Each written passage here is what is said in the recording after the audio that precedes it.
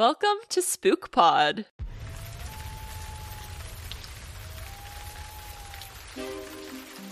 This is Courtney. And this is Emily.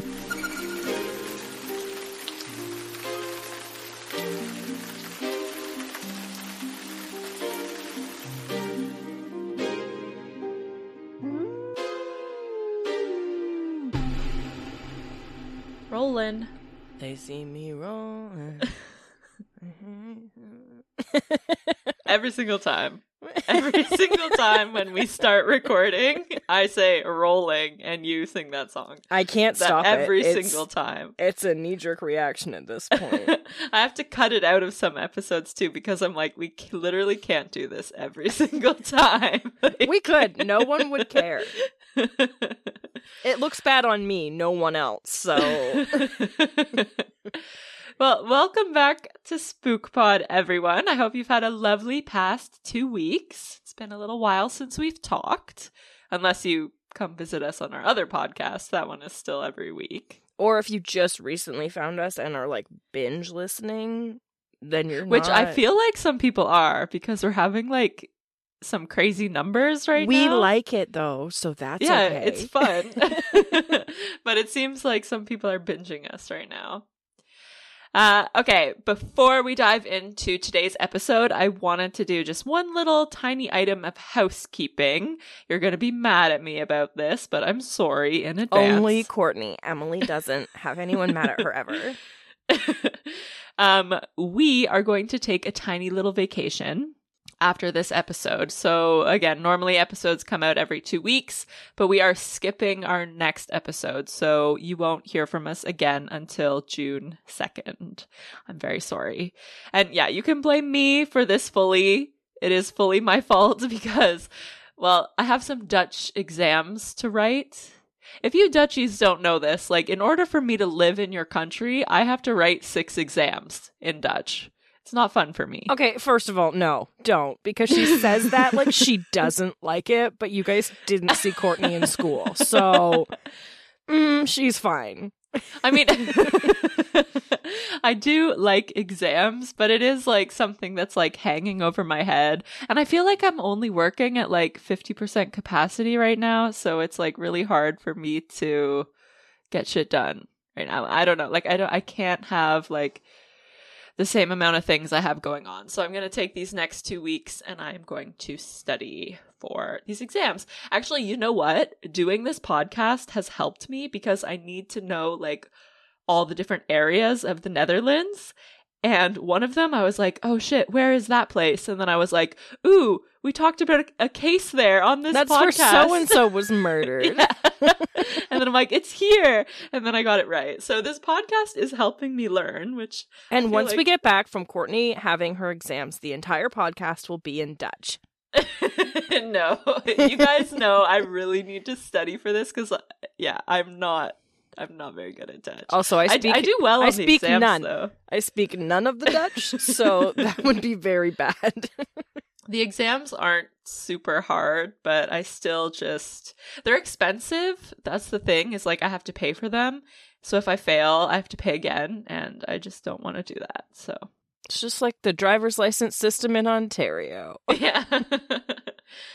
All right, so today's case is a fun one, I think, if murder can ever be classified as fun. But we are going to talk about Maria Katharina Swanenberg, otherwise known as Goeie Mie. That one's hard for me to say. Goeie Mie. The vowels in that situation? It's just all vowels. That whole word. There's a G and an M, and every other letter is a vowel. And I would never have pronounced it the way that it just came out of your face. Yeah, right? Goeie Mie. Goeie Mie. Goeie Mie. Yeah, Goeie Mie. If we're doing it phonetically. So it translates essentially to like Good May, which is a nickname that this woman earned, actually for her willingness to help others. Fun fact. And then she gets murked. Oh. She does Okay. not get Oh, murdered. she's the murker. she's the murker. Yeah. Ooh. Oh, this is fun. So, also fun fact, it also translates to good noodles. Like, mei is a type of noodles in Chinese food here. So, good noodles, but we're talking about the person, good mei. But yeah, perhaps Goeie Mie's nickname was not well placed because she is listed in the Guinness Book of World Records as the most prolific poisoner. Did she do it in noodles? Because that would be poetic. No, mostly in soups and oatmeals, I think. Which I really like oatmeal, so that sucks. You would be so at risk for... Anybody places a bowl of steaming oatmeal in front of you, you're like, oh, thank you. No questions asked. Yum. So, yeah, it's thought that over the span of about 20 years, some people kind of question the timeline. But she poisoned well over 100 people, it's thought. Mostly her neighbors and members of her own family. Extended family, at least. Not because her who else family. do you try out rat poison on than the people at your Thanksgiving dinner? Right? Yeah, there are at least 27 known people who have died by her hand, but she is suspected of killing up to 90 people.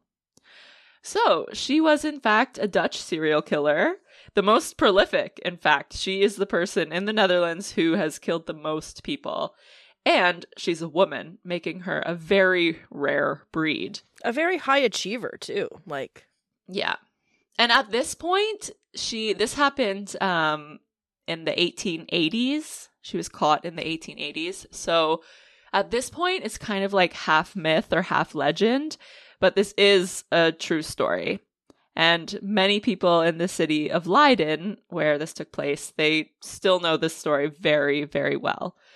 So let's dive into it, shall we? Also, though, what a great time to be a serial killer in. The 1800s. Definitely. That's why, nobody was tracking anything. They barely knew how many people were in their cities. It was, what? Oh, just a great, epidemics a good time. were rampant. Yeah. That could have been, was it poison? Was it the plague? I don't know. Who knows? Yeah. It wasn't me. Not And then sure. you just shuffle off into your witch's hut. So I'm going to call her Maria because that's a lot easier for me. But Maria was born on September 9th, 1839. And I would just like to point out that this makes her a Virgo, like me. And for some reason, a lot of serial killers are Virgos. I think it's our type A. Yeah, gotta have all them ducks in a row. Yeah. Also, probably just less likely to be caught because you are organized. I feel like if me and Aries rammed their way into a murder, first of all, we didn't intend to do it. You're an Aries? I didn't know you were an Aries. Yeah. I ride the Aries Taurus line. No, Aries Aquarius line. So Pisces, I think. I Pisces. thought you were a Pisces. No, because I'm right on the 21st of March, so I ride that line between the two. So I get that weird mix. But I just feel like I would blunder my way into a murder and then be like, oh, okay. and I probably would have had a little bit of rage that pushed me there, but it was definitely a series of accidental events that resulted. And then I'd just be like, how do I clean this up the most efficient way? And that would result in me being immediately caught. Immediately. You'd be at the crime scene, hosing things down. Yeah. Just washing a driveway. Nothing to see here. And you would have had months of planning and a calendar of events and a disposal method and people lined up that on the pay that had no idea what was going on but were just blindly a part of it. That would be you. I think it's really funny because there's this meme that it lists a whole bunch of serial killers and says their sign, and there's only 3 signs on the whole list, and it's Virgo, Sagittarius, and Gemini. And I think it's really funny because my sun sign is a Virgo, my rising is a Sagittarius, and Erwin's sign is a Gemini. So listen, I've known a few Sagittarius in my life and bet they could commit a murder. Yep. It's funny. All right. Well, Maria, she was the daughter of Clemens Swanenberg and Johanna Dingen. And she had 11 brothers and sisters. So she was born in Leiden, as I said, and she lived there her entire life. And it's a city in South Holland. It's right near The Hague, kind of, which is where like all the big government stuff is. And I think to truly understand this story, we really need to consider the time period when she was born, like where she lived, the economic circumstances, like all that jazz. So history, we love it. A little bit of a history lesson here. So yeah, she's born in 1839. This is during the Industrial Revolution. And this was a time when many people in this area were working class. Leiden was a really poor city in this time. And the people here, they're just working and living in really shit circumstances. Of course, there's no safety measures when it comes to working or anything. People were doing really dangerous things, breathing in dangerous fumes, and then they would come home. And Leiden didn't have like a plumbing system or anything at this time. So the city's super dirty, the factories are super dirty, and death and plague was very common. And yeah, this is exactly what Maria was born into and where she lived her entire life. Her family was incredibly poor, like basically as poor as you can get, and they were constantly ravaged by disease and death. There were like so many cholera outbreaks, like all the time. So even though Maria drinking poop water. Yeah, stay away from the poop. Well, that's going to happen if you have no friggin' plumbing. Where the hell's your poop going to go? But yeah, so into even though the streets. That is what they did, right? Yeah, like they would just dump it in the streets. A lot of places, and I don't know if this is true for Netherlands, but a lot of places had like just gutters in the streets that you would A, either poop directly into, or B, you would just like splash it out your window and like hope it hit a gutter, and like that's... Stop. Right, because you see so many movies where people are like emptying their chamber pots onto the street and it like hits people. Mm-hmm. That's weird. That like, could you imagine if you just like get hit by poop flying through the air? Yeah, remember that time an iguana crapped on me? Yeah. It would be like that, but with people poop. An iguana pooped on me too. I thought someone threw a rock at me. Right? The iguana, hurts. like it hurts so bad. Okay, that's off topic, but everyone, if you ever get, and it's not even poop, it's a mixture of like poop and pee, because that's how iguanas like vacate. But like, I was mad because we were walking and I thought like some little kid whipped a stick at me and I was like, hey. Yeah, and like angry. And then I looked at happened? you and I was like, did you just hit me? And you were like, no. And then there was definitely like liquid down my arm. Yeah, I got crapped on by that happened to me. I was walking to church. My arm of welted. All places. My arm welted. Hit me so hard. I was walking to church wearing like a nice dress. And yeah, I swear to God, I thought someone like threw a rock at me and it hit me straight in the back. And I was like, what the fuck was that? And I like reached my hand over to feel it. And then I brought my hand back and like it was covered in poop. And I was like, oh my God, like this is gross. Anyway. So even though Maria had 11 brothers and sisters, only 5 of them, including Maria, ended up living into adulthood. So that means like 7 of them died, more than 50%. Literally, people were just playing the odds by having that many children. Yeah, you gotta, like, right? Yeah, like, hey, let's 50-50 shot these kids make it. Let's pop them out. Yeah. Childhood death was very common, and especially among, like, the poor and working class, right? So the fact that 7 of her siblings died wasn't even that weird, which is crazy. Like, in today's world, that would be insane. Did she kill them? So, no. I will say no. Some people speculate that she just like kind of killed everyone around her, but from what I read and from the historians and stuff, like no, she did not kill anyone in her immediate family. But I'll talk about that a bit more later. I actually found an entire family tree of ancestors of hers online, so they're in the show notes if you just want to go check that out. So when Maria was really young, she lived in a tiny little house with her parents and these 11 other siblings before they died. And so there was like a front room where her parents slept, a small kitchen in the back, and then the children slept on the first floor directly under the roof. And that's all that the house was. And the first floor wasn't insulated or anything, so when it rained, like, it was cold and wet up there, the wind blew directly into the house. People don't even successfully keep livestock in those conditions. How are you expecting 11 children to live? Right. And Maria's father had a really hard time keeping a job, probably due to the fact that he was an alcoholic and also living in these shit circumstances. But he was mostly a textile worker in factories, working 12-hour days for 6 days a week and still barely making enough to feed his family. And to me, that's crazy. Like, it's kind of the same in today's world where you just, like, work insane hours and you still don't even have enough to get by. I think that's just crazy. Like, something's wrong. Something's wrong with society when that happens. Yeah. So when Maria was 12 years old, her entire family got evicted from that little house that they lived in because they couldn't pay rent. And they moved to Singlestraat, or Single Street, which was the poorest and roughest street in the entire city. And basically Maria lived there for the rest of her life. So when her family moved here, all of the daughters never went outside anymore, basically. They were never seen. They were kept inside all day and put to work, knitting clothes that they could then sell for money. And this was a completely normal practice, too. Like, it was completely normal to keep your kids home, put them to work, essentially having your own sweatshop with all your kids. What's the point of pushing out babies if they're not making you money by the time they're 7 years old?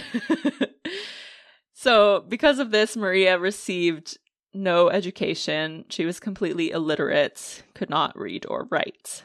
And as she got into adulthood, her regular jobs kind of consisted of doing laundry for people, knitting clothes to sell, and she was also babysitting children or taking care of, like, sick people or old people. And she was so helpful and nice with this that this is why she received the nickname Goeie Mie. It was really common in this time for people to receive nicknames, but hers was, like, an especially nice one. Like, this is, like, a really nice nickname. It's not like, you know, Fat Peter or something like that. Fat Peter, I love it. Her neighbors, they all just adored her. They really loved her. And this was a time, too, when neighbors really relied on each other a lot more heavily than they do nowadays. So, yeah, Maria had a super good reputation in the area. People would say, like, you know, if your children need looked after, if you need laundry that needs done, you can always count on Goeie Mie. And she did this too in, like, other people's homes. So she was a frequent guest, frequent visitor to many neighbors. Knew where all their poisons were in their poison cabinet. Making it really easy for her to have access to other people.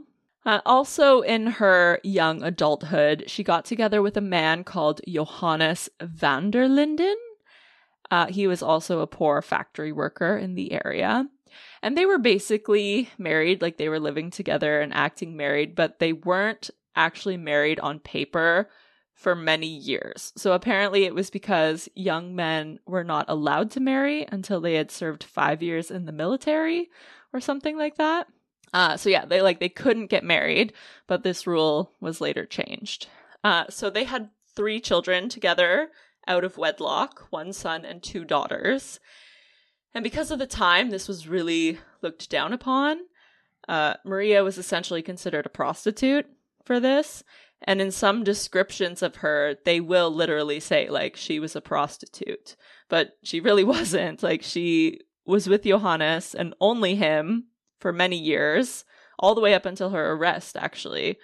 So, yeah, she wasn't a prostitute, but she did have children out of wedlock. You need to get paid for it to be a prostitute. Yeah. So 2 of these 3 children that she had before marriage would also die young. And some people have said that she poisoned these 2 children. But a historian found evidence that it's way more likely that they died of cholera. But what I think is that maybe what happened when these children died gave her the idea for what she's going to do later on. So I'll get more in depth in that in a moment. At the age of 28, on May 13th, 1868, Maria and Johannes finally were officially married, When she signed her marriage certificate, because she was illiterate, she just drew like a little cross on the, and the registrar's office like wrote beside it like, this woman is illiterate and unable to sign her own name. They do that a lot. So I actually paid for Ancestry for a while and was like looking at some of my relatives, and like fairly recently, like when they emigrated and came to Canada, like a lot of them were still illiterate, and there would be a lot of like X's, and it would be like, this is this person's mark because they are unable to like make a legible, because they are illiterate. Like they actually do like make those little notes on that. It's cool to look at. But yeah, it's the X or the cross. Yeah, interesting. So after they got married, the couple went on to have 7 more children, so 10 in total. And as the pattern goes, only 2 of these 7 children lived to adulthood. So really, like, she had 10 kids and only 3 survived. Honestly, the toll that takes on your body, and then to be like, only 3 of you made it. Yeah. The death of her first daughter apparently hit her the hardest. So that girl's name was Catherine. And again, she likely died of cholera. There was an epidemic that happened in 1866 when the girl was 2.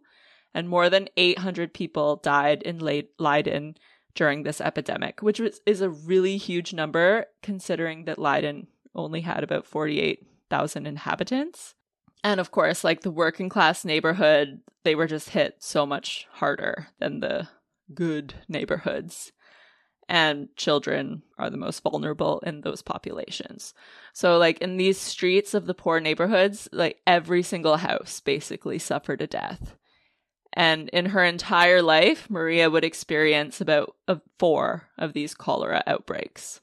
So shortly after her last child died, which was in 1877, Maria started drinking and developed a problem, which is no shit. Seems accurate. Yeah.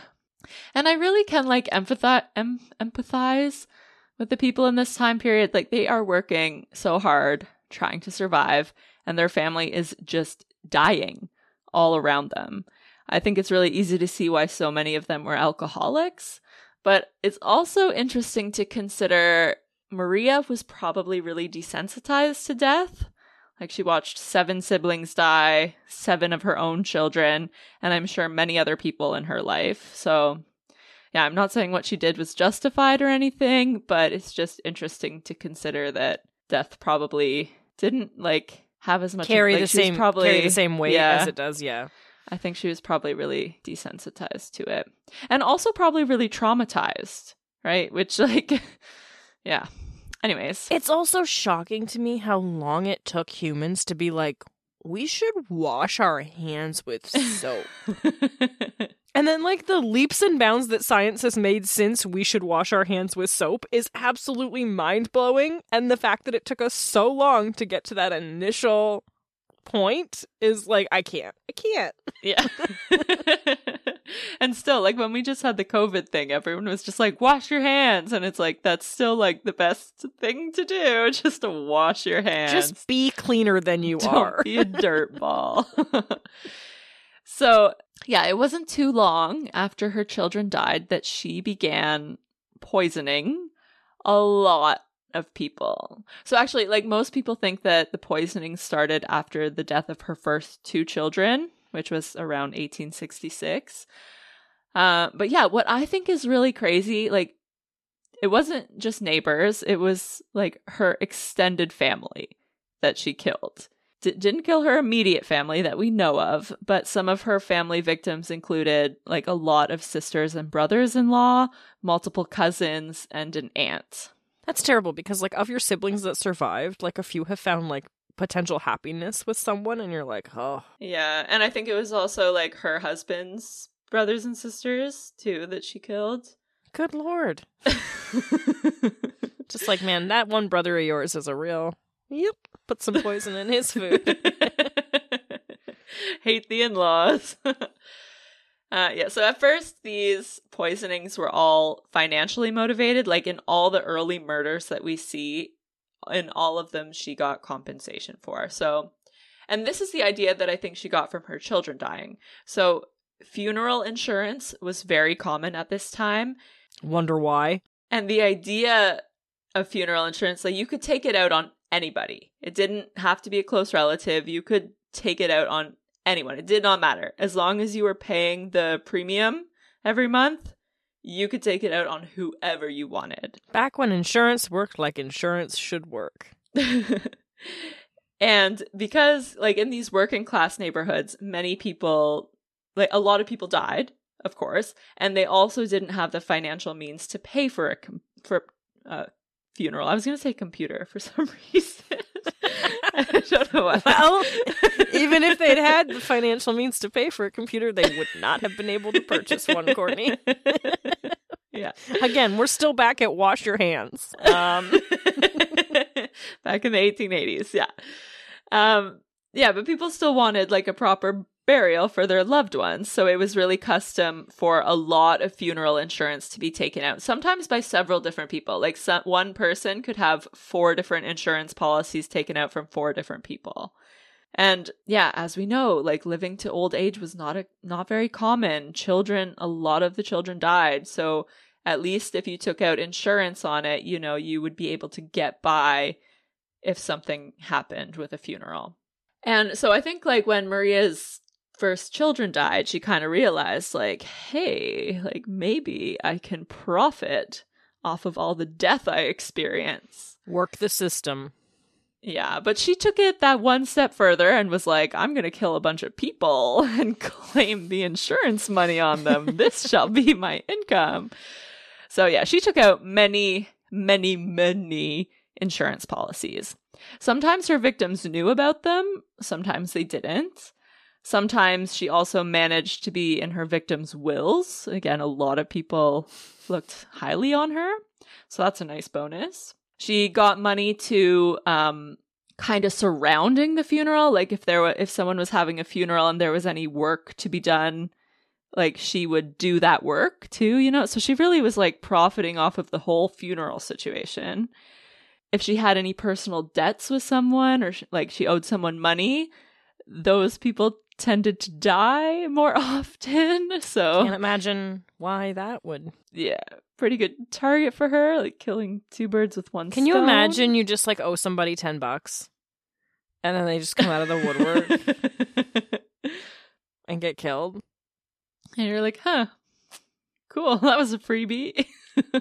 I can't, like, honestly, never take out any kind of Ozies for anything anymore because you're gonna die. Yeah, so obviously, like, she'd take out these insurance policies, but she would keep the money for herself and wouldn't use it on a funeral. And if people didn't know about that insurance policy, then there's no reason for, like, you know, there's no suspicion there. Like, nobody's following up to make sure you're paying that money on a funeral. Yeah, and somebody else might be because they probably had 4 insurance policies on them, you know? So that's a pretty big loophole. That's pretty... Yeah.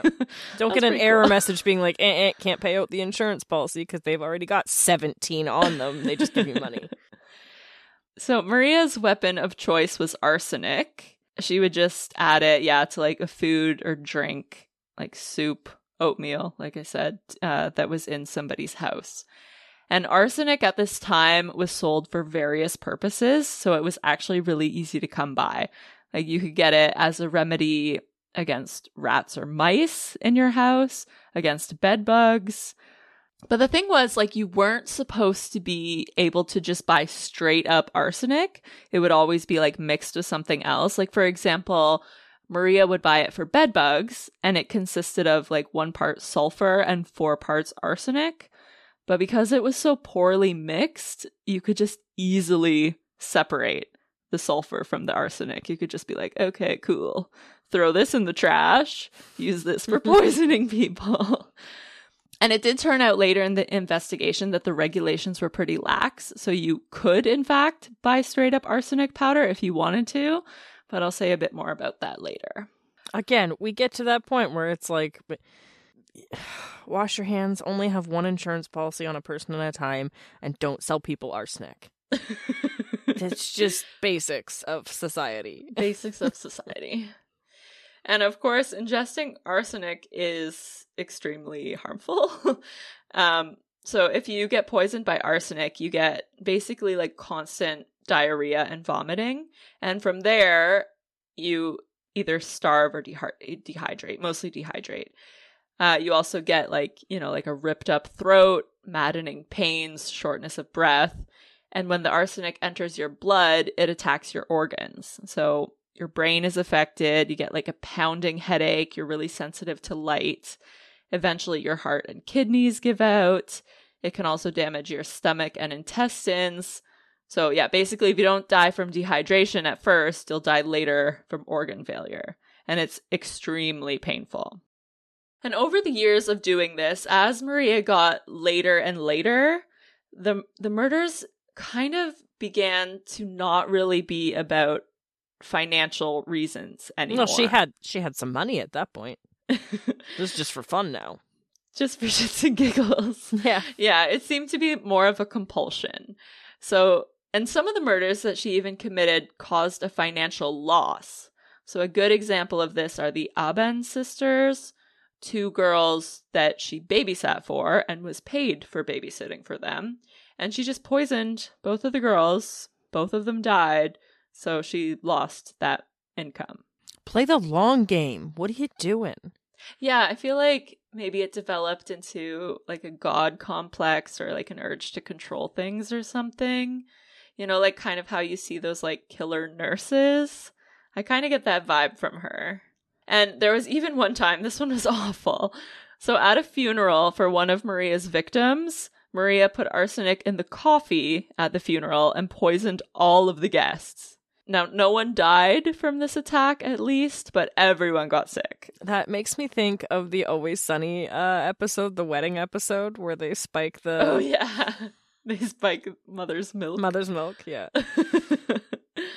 So some people wonder, they're like, how did anybody not notice that Maria was poisoning people for around 20 years? But I think, like, it's pretty obvious, like, when you really look at it. So, first of all, we know Maria was insanely trusted in this community. The people in this time were, again, also very used to death. Child mortality was normal. Epidemics were normal.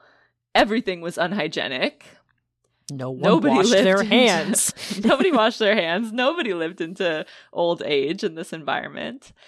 And then there was also the doctors. Oh my God, medical practices? Yeah, doctors were hella expensive at this time, so no one could even afford to go see one if they got sick.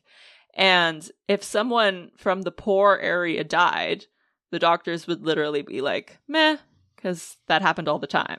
So and they would like, never... Their go-to, like, fix for most things was just leeches.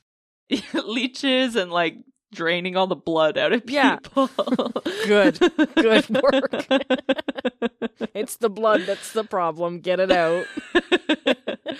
Yeah, so nothing ever went further into an investigation. But this all changed with one of Maria's victims named Hendrik Frankhausen. So Hendrik had a wife and an infant son. And the craziest part about this, Hendrik was Maria's husband's brother. So, like, this family was her brother-in-law, her sister-in-law, and her nephew. Oh, yeah. Yeah, just kill your family. Just kill a whole family, no big deal. Yeah, all 3 of them got sick at the same time on December 8th, 1883. The wife and child died within 24 hours. But Hendrik lasted a little bit longer with this sickness. And since he knew, like, his life was at risk, his wife and child just died from this mysterious illness that he also has, he went to the doctor, but he ended up dying 6 days later. And the doctor this time informed the police because he thought it was super sus that an entire family just got wiped out at the same time. And especially not during a cholera outbreak. Just a normal... just a normal day in the poor neighborhood. Yeah, and even more, the doctor had another patient a week earlier with the exact same symptoms. And that person happened to live on the same street as Hendrik. So quite the coincidence. When the doctor looked further in an autopsy, he found arsenic in the entire family. So the police began investigating these deaths as murders. They found a witness who said that Maria was at the family's house the day before they all got sick, And when the police found Maria, she had the insurance policies for all 3 victims in her pockets. On her person.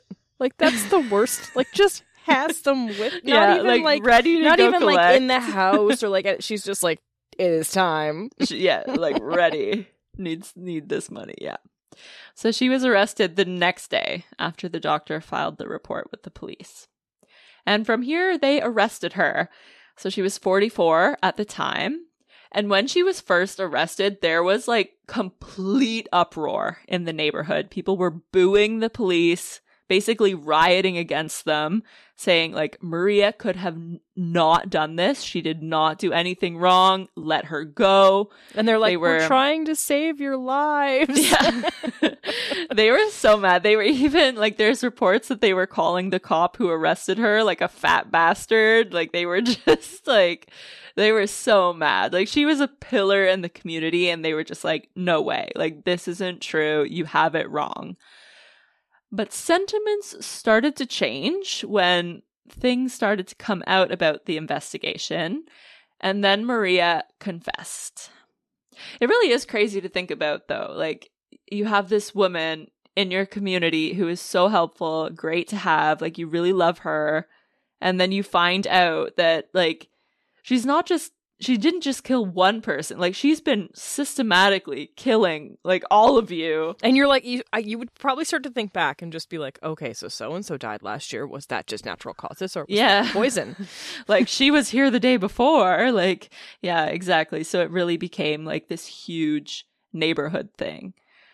And really, basically, the whole neighborhood was impacted by her, either directly or indirectly. So, yeah, it turned into this huge investigation. A few days after her arrest, Maria said that she put arsenic in a pot of oatmeal that was cooking for that last family that she just completely obliterated. And on December 18th, she was transferred to the detention center in The Hague to await trial. And while she was waiting for trial, like this investigation, I can't even tell you, it was just huge. Like it was really like the entire neighborhood that like detectives were going like house to house, basically interviewing every single person, everyone who knew someone who had died, basically, while being in the vicinity of Maria. They also looked at all the insurance policies that Maria had collected on, because of course there was records of that, and there were a lot of them. And then maybe we think about making a system where someone gets red flagged after 27 policies have been claimed on. You know? They're like, dang. Yeah, they spoke to the ushers from the funeral insurance companies who would come to, like, they would go to Maria's house every month to collect, like, all these premiums. They went to a bunch of pharmacists in the area. You have to know that if you're going to that person's house to collect that much money, she has policies on a lot of people. Like, and that should be a red flag and be like, why does this woman, how many people why do is that? This woman paying exorbitant premium fees every month? And then like every week there's a new murder or not, there's a new death. Yeah. So yeah, the cops also went to a bunch of pharmacists in the area, many of them who were like, oh yeah, we sold plenty of arsenic to Maria. But they went even further than this. I really like this part. So they wanted to know kind of like how much arsenic you could get or how easy it was. So they sent out undercover cops to purchase arsenic because again, like you weren't supposed to be allowed to buy straight up arsenic, only a mixture. But the undercover cops were able to buy enough straight up arsenic to kill 100 people, and it only cost them 10 cents. That would not happen today, like even financially. Yeah. I don't know what 10 cents was back then. I know it was a lot more, but still. But still, like even comparatively to today's rates, no. Yeah. So from all of this, the police decided to exhume the bodies of 16 people, which was probably really gross, like in and of itself. Like some of these people had been dead for many years. So in the 16 bodies that they examined, 14 of them had arsenic in them. Overall, this investigation spanned more than 90 suspicious deaths and lasted more than a year and a half to try and untangle this huge web. When it all came down to it, they could pinpoint about 27 people who they could say, like, for sure this was Maria. But there were many others that they just can't pinpoint or don't even know about. Some people think that it's like in the hundreds that she killed. There were also several people that she poisoned who survived. Like, they found about 40 people that had survived an attack from her. And a lot of them had health issues for life, too, after this poisoning. I mean, like, yeah, you were poisoned. You were meant to die. Yeah. But a lot of reports, like, if you try to research it, basically every single report that you read has, like, a different concrete number. So it's really hard to say for sure. But I think that these numbers are a nice estimate based on everything I read. And then finally, on April 23rd and 24th, it was a 2-day trial, 1885. My sister's birthday. Oh, really? Yeah. Funny. Yeah, this is when her criminal case was heard before the court in The Hague. And this case really went crazy in the media, like nationally and internationally. You can say kind of that this was one of the first like media storms when it comes to like a trial type situation. Like, it was just front page every single day. Crazy stuff was coming out about her.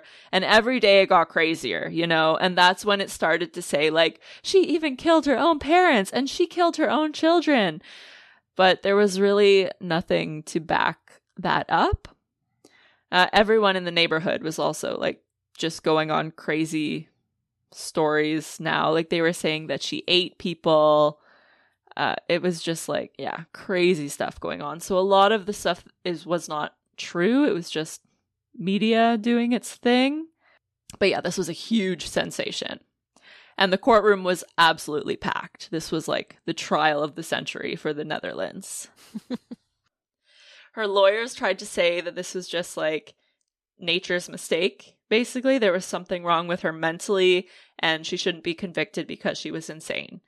But psychologists said, no, she is fully sane. She's in full possession of her mind. And Maria just said, like, one thing, basically. She's like, please have a merciful punishment. Give me arsenic. On May 1st, 1885, she was sentenced to life in prison. In presence. Present. And actually, just 15 years before that, in 1870, the death penalty was abolished in the Netherlands, so she couldn't be sentenced to death. So she did receive the maximum sentence that she could have received. And in court, she was only charged and convicted of 4 murders, even though, of course, we know the number is much greater than that. On July 2nd, 1885, she was transferred to the prison for women in Schertenbosch? Hertenogenbosch? I cannot say that. Good, well done. I won't even try it, so perfect.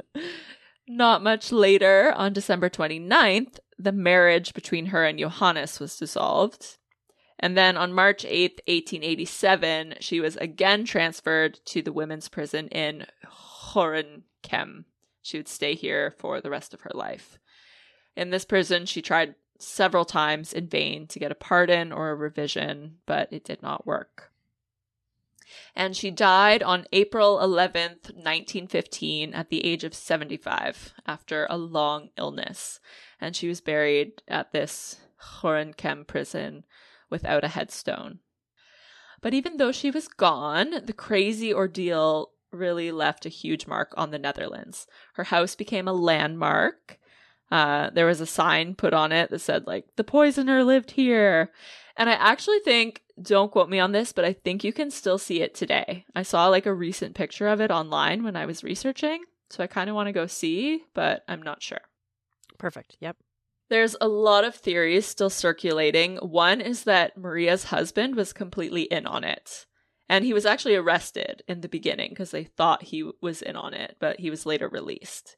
And you do have to wonder, like, she was bringing in a lot of money Did her husband not know where it was coming from? How do you miss all the insurance policies and like all the arsenic just laying around your house? Like you have to be completely oblivious in life to like really miss out on all of that. So I think he must have, like, if he wasn't involved, he at least knew and was just like turning a blind eye and being like, yes, kill the elderly woman across the street and take her life insurance policy. She's old. But again, no one got old. So it was really probably just like, kill that 20-year-old across the street. Yeah. Yeah, exactly. Like, you can't make that much money from laundry and babysitting. Although, so it wasn't a crazy, I mean, probably for her, it was a crazy amount of money. So apparently it was 3,000 guilders back in the 1880s, which would be about $75,000 today.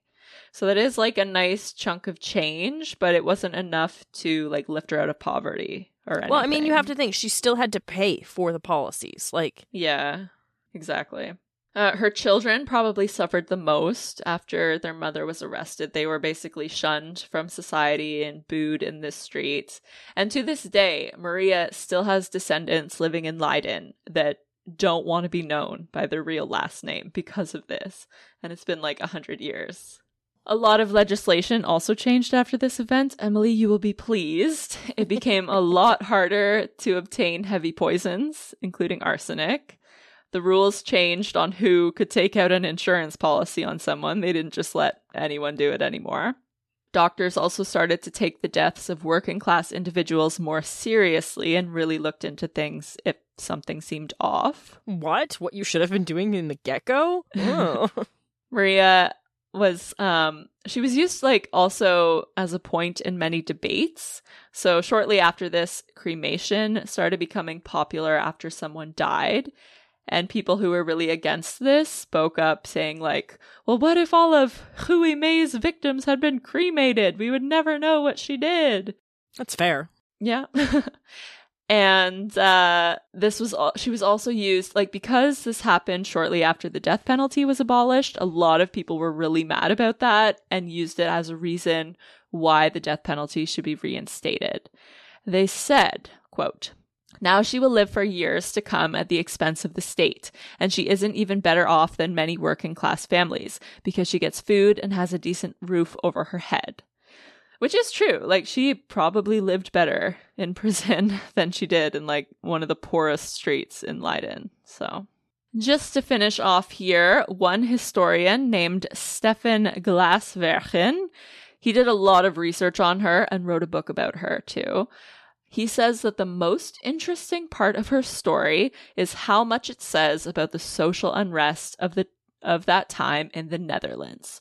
Quote, a lot happened in her life. Her parents and grandparents experienced the French occupation of the Netherlands. During her lifetime, the Industrial Revolution started. She witnessed the first social legislation. Child labor, for example, was curtailed.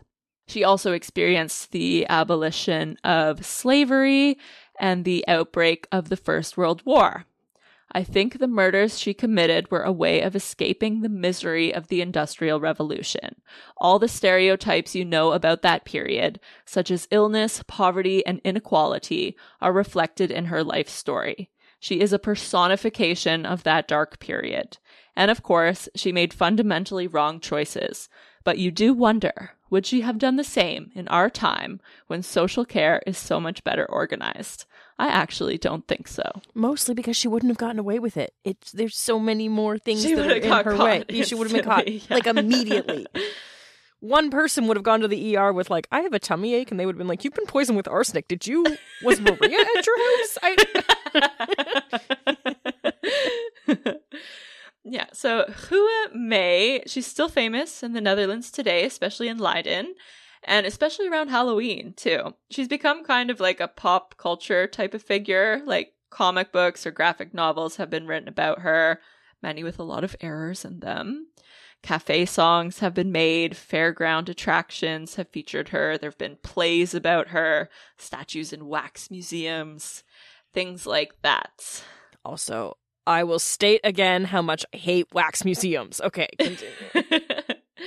Yeah, but that's the story of Goeie Mie. Sufficiently creepy. Thank you. Sufficiently creepy. Yeah, she you can look at a picture of her too. She has this angry look on her face. Wah. Well, when you're murdering that many people that quickly, you have to be an angry person. All right, so don't forget, we're taking a little holiday after this episode, but we hope to see you back on June 2nd. And have a lovely time. We'll see you then. Goodbye. Bye.